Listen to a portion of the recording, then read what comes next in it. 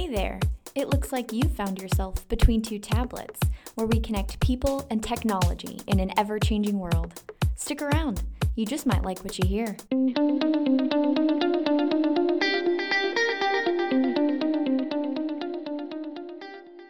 Hello and welcome to another episode of Between Two Tablets. I am your host Monica, and here I have with me Ben today. Woohoo! Yeah. Hello.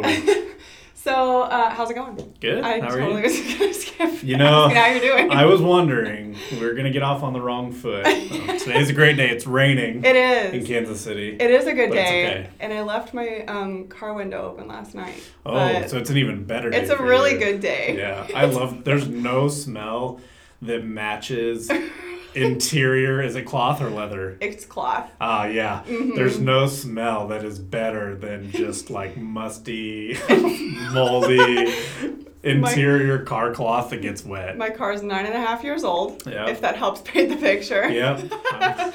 I got you beat, believe it or not. Oh, well that's a good thing. I'm going on 13 years Ooh. with old Silver Bullet. See, I so. feel like I'm just breaking her in. Yeah. Like, just now getting to know each Well, other pretty well. and I know you take Bandy, your pup, with you pretty All much the everywhere. time. So now it not only smells like wet interior Yes. car cloth, but wet interior car cloth with a side And- of pooch. And right.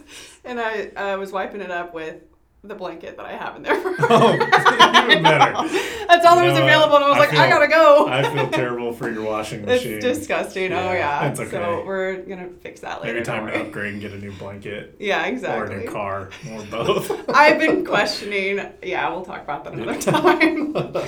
Anyway, so I'm sure that you guys are curious about what we're talking about today. It's not my dirty car. It's actually about bottlenecks that happen within a company, and specifically here at TechCycle, what we can experience, with, I guess, just processes that aren't prepared, I guess, like because of things that could be prevented in the first place. So, Ben, if you want to explain kind of in further detail what that means.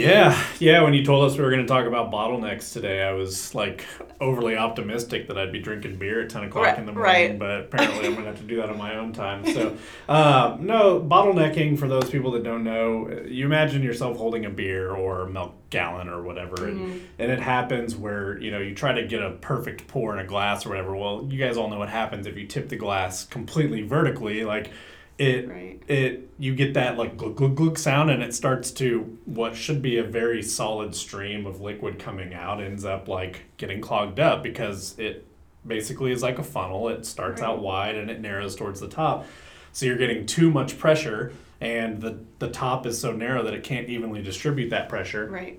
It's no different in a business. So you have processes in place to be able to streamline everything that you're working on.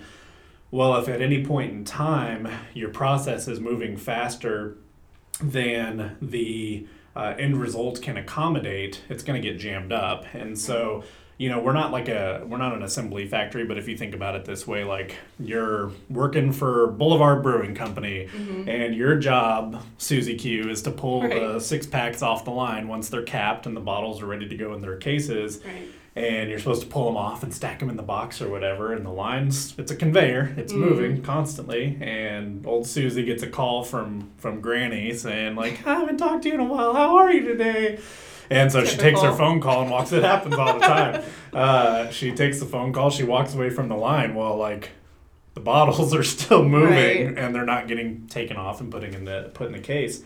And naturally, you can imagine what happens. The bottles start falling off the line, mess everywhere, bottles group up at the end, glass starts shattering, it becomes a huge mess. So while we're not in like assembly and manufacturing, it still happens here, and it happens in the service industry a lot. Right.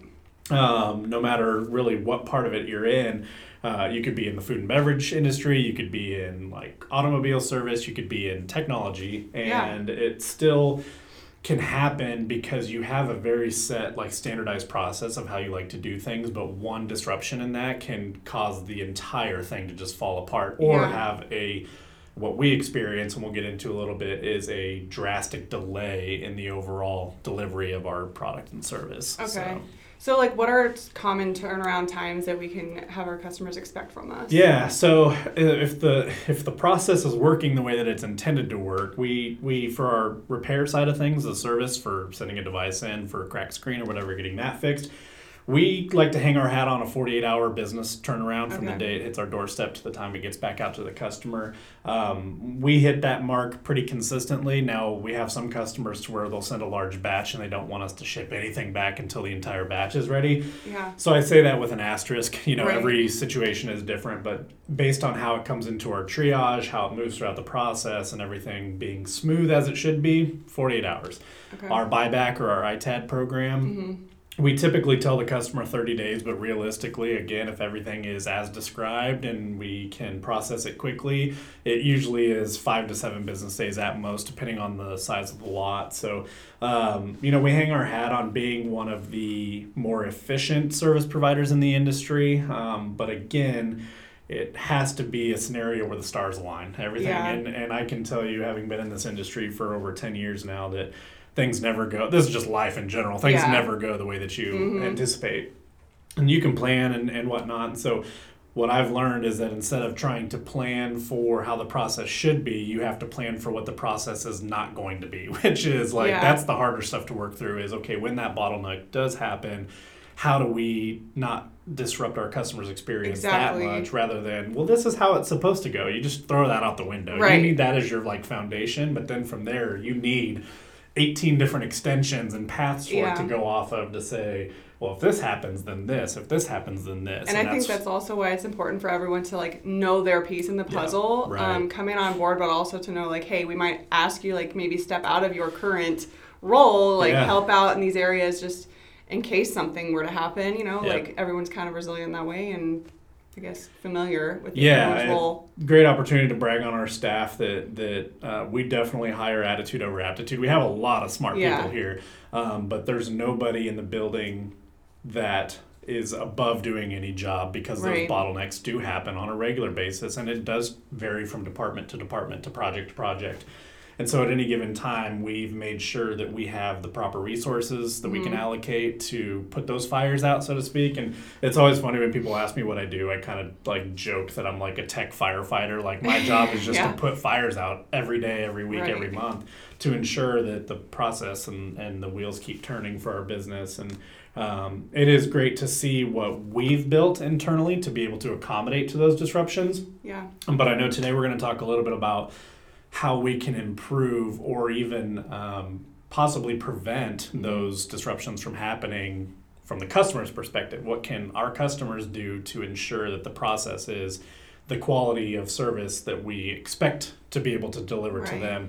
It's a two-way street. It takes a little bit of work on their end, it takes a little bit of work on our end, and Yeah. usually makes it So pretty what would seamless. you say, what are like common factors, I guess, to get in more into detail when the stars don't align, like what holds up the process specifically, I guess? Yeah, so a lot of times we're obviously dealing with IT professionals where managing the assets is only 1/16 of their job. And when they're dealing with internet issues or their Right. employees have email problems or their servers go down or whatever it is, this is kind of a headache for them. And that's why this industry was created in the first place, was like, just send us your stuff. Like, we'll fix it. Yeah, that makes sense. Don't put that on your plate. You've got better things to do with your time. So we understand that it's not a top priority. We understand that these guys don't have the benefit of like making a nice spreadsheet of all the stuff they're getting ready to send us and Right. going through and doing the diagnostics and all that. That's why we exist. We say just put it in a box and send it to us. Right. That being said, we do require a little bit of information up front so we know what we're getting. We know what Right. the problem is, because a lot of times we'll get a box of devices and there are no notes.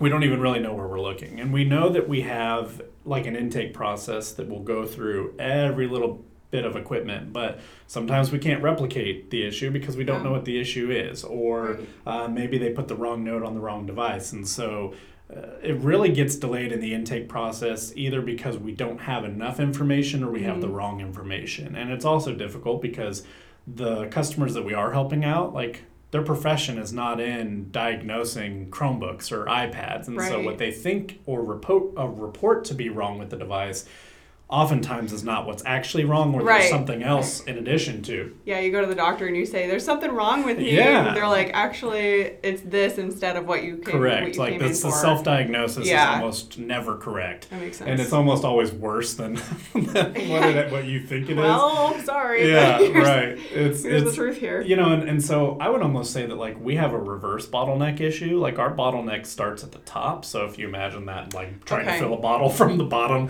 like, flip it Oh, over and that's try to true. fill, because our bottleneck really starts during the intake process when we'll first receive a delivery or a shipment of devices. Okay. And it's usually in the form of communication, because we'll go through the intake process and something is not as described, or we can't replicate an Okay. issue, or there were no notes, or they said they were sending us an iPad 7 but we got an iPad Air, and so that immediately stops the process, because Right. now, before we can proceed to the next part of the process, we have to get with the customer and say, Right. hey, customer, here's what's actually happening. Well, again, not being the priority 1, 2, or 3 for the individual that we're working with, it's not a quick response. So oftentimes, we've already eaten into that 48 hours just waiting on a response from the customer to figure out what the next steps can be, because we really pride ourselves on not fixing things unnecessarily. We don't want to charge the customer without their permission. We don't want to move forward with a repair until we know that they're on the same page. We could just be Yeah. a place that's like, well, you sent it in for this, but this was wrong. It's 5 times more expensive. That's what we billed Exactly. you for. We don't like those surprises. So it really is something that, in order to ensure the greatest amount of accuracy and the greatest level of efficiency, it is like the more details we can get about the device that you're sending in up front, the quicker the process will be. Right. I mentioned pricing. That's something that we like to make sure we agree on with our customer prior to even servicing a single device of theirs, because we don't want to have to stop every repair to ask permission. Hey, do you Yeah. approve this repair? Do you approve this repair? Exactly. So what we usually ask for when we get our SLAs with our customer is for them to define what their repair limits are from a cost standpoint. Not all of our customers do that, and that's okay, but it definitely helps the process, because Right. we don't have to stop moving to go back to the customer. We don't want to interrupt the customer any more than they want to be interrupted. Exactly. And so we want to get a device. We want to know what the reported issue is. We want to know what your repair limit is, so that we can just say, here's the problem. Does it fall underneath their threshold? Yes, it does. Repair it and get it sent right back out. Right. And I just randomly have this question, but like, does it happen in seasons, or is it kind of just random? It's totally random. Yeah.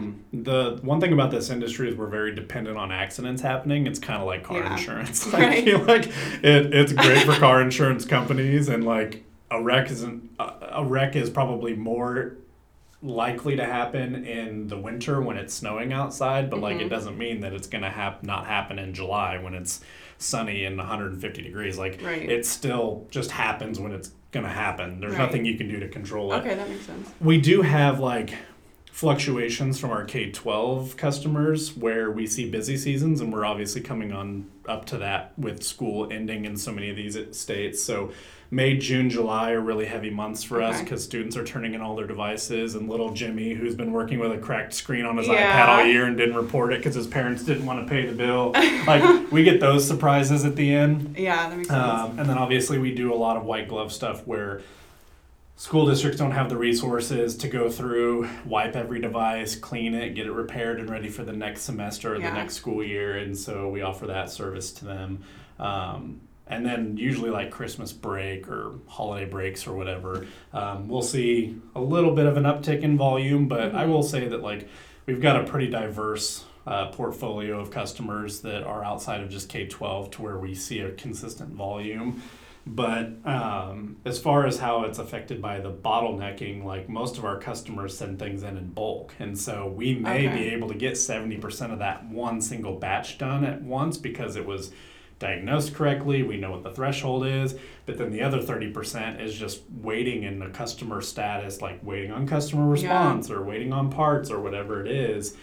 Which could have been prevented in the beginning by just getting a little bit more information. And naturally, it just delays the amount of time that, like, how quickly we can get that stuff back to the customer. I got you. Okay, and so, I mean, it'd probably be like salespeople and stuff, or like their one representative. Yeah. But is that who you'd recommend that they go to for like the specific details, to, like, maybe like a refresher of what to do, how to send in these devices. Yeah, probably. I mean, communication is key Yeah. in any business, and I do think that our sales team, they do a great job on during the onboarding process to really educate our customers on the best practices. But at the end of the day, what's the phrase, like, you can lead a horse to water? Like, it's one of those things, and we don't hold it against our customers because we understand, like, we created this business to be a convenience for them so that they don't have to waste their time. This is more of educating the customer to understand when we do come across those delays, that's why. And it's not to say that we need all these boxes checked before you send in a device. It's more to get people to understand what happens behind closed doors, behind the scenes in the operational process that can cause those disruptions and delays. So continue to send us your stuff with nothing on it. We will happily go through and diagnose every device. We do it anyways. We have an intake process that checks everything regardless of whether you said it works or not, because we want to make sure we're handing you back something that was in better shape than when we got it. So we aren't requiring those things. It just makes the process go a little bit quicker, a little bit more efficient. And our sales team, during that onboarding process, will usually cover those things. They'll cover the pricing thresholds and all that stuff. So, but yeah, if there are ever any questions about it, reach out to your rep and talk to them about any questions or concerns or ideas that you have on how we can improve, because every school district's different. Their budgets are different. The way they send stuff in is different. We have some that wait and send stuff once a quarter. We have customers that send stuff in every week, and we have customers that wait until they have 50 to send us, and that may take 6 months. So everybody operates differently, and that's why I said our foundation, our core process is critical, but like that's just to have a foundation. We've built the extensions and the different lanes off of that to know that, like, if this is what happens, then we have a solution in place. Makes sense. We never feel like we're completely disrupting our customer experience to the point to where it's an extreme inconvenience, especially because our communication is so great with our customers and our live portal updates, and then obviously the reps' relationship with them as well. Yeah, that makes sense. And I forgot to bring this up earlier. It's kind of silly, but the Extract movie. Yeah. So actually, this movie I watched recently, it's kind of ironic that we're talking about this right now, but like, it's such a silly movie. I don't know if you guys have seen it or anything, but there's actually a girl on the assembly line who like got mad or something at somebody else, and she was like, well, I'm hands off and I'm not going to do this. And like, obviously, like the bottles and stuff started falling off and just crashing, and it's like, perfect example. That's it. And I wish that like that stuff was brought. It's a valuable lesson, and you guys have heard me ramble on way too many podcast episodes about just my personal beliefs on like how I think people need to really think about things more and really just take like what I refer to as the universe throwing things at you. Like in those movies, picking up on that, like it's intended to be funny, but like that happens. It's so true. That's a real thing, and it can be applied to any business. It can be applied to really anything that has any sort of infrastructure, whether it be in your personal or professional life. So it's relatable when you see it in that way, because you're like, well, yeah, like the belt's still moving and the bottles of vanilla extract or whatever are still going down the line, but like this one person who's responsible for this one part, if they stop, then everything starts to back up. Or if it's too much for them to handle, or some unforeseen circumstance or something. Yeah, it makes sense. Yeah, and I think that any business person that you talk to, or just any human being, will be the first to admit that like those assembly lines are in place for the most efficient operation, but not a single day goes by without a disruption to that process. And so you have to be willing and able to adjust and adapt quickly. Yeah. And I think that that's one thing that we've done really well. And it doesn't come without some growing pains to where we have to accommodate different customers that maybe don't want to fall in line with what our core processes are. But that's the beauty of what we do compared to a lot of more established brands that have been in the industry for 10, 15 years, is like, you're going to do it our way. This is our way. And if you don't follow this, then like, sorry, but you're not for us. We're over here like, what can we do to make this easier for you? Like, that's our job. Yeah. And so I want to make sure everybody takes that message away from this particular episode is, this is not intended to come across as like, do better, customers. Like, send us stuff with all these check boxes and like, you need to take 6 hours out of your day instead of putting out these fires at your school. It's not intended to be that whatsoever. It's really just to bring some exposure and shed some light to like what those disruptions look like on our end and how we try to overcome those. Like help me help you. Correct. And very simply if put. you want to take some of those pointers and you've got the bandwidth to do it, Yeah. great. We will get your stuff back even quicker. But if not, we'll keep doing what we do. It's just a good opportunity to talk about kind of the behind the scenes things that happen here that people don't really get to experience. So. Gotcha. Well, that was really cool. I got to learn a lot there myself. Good. You know, you think you know some stuff, and then you learn a lot more when you just talk about something. So. Yeah. Well, thanks for joining me today, Ben. Of course, anytime. And, happy to do it. We will catch you guys next week on another episode of Between Two Tablets. Cool. Bye.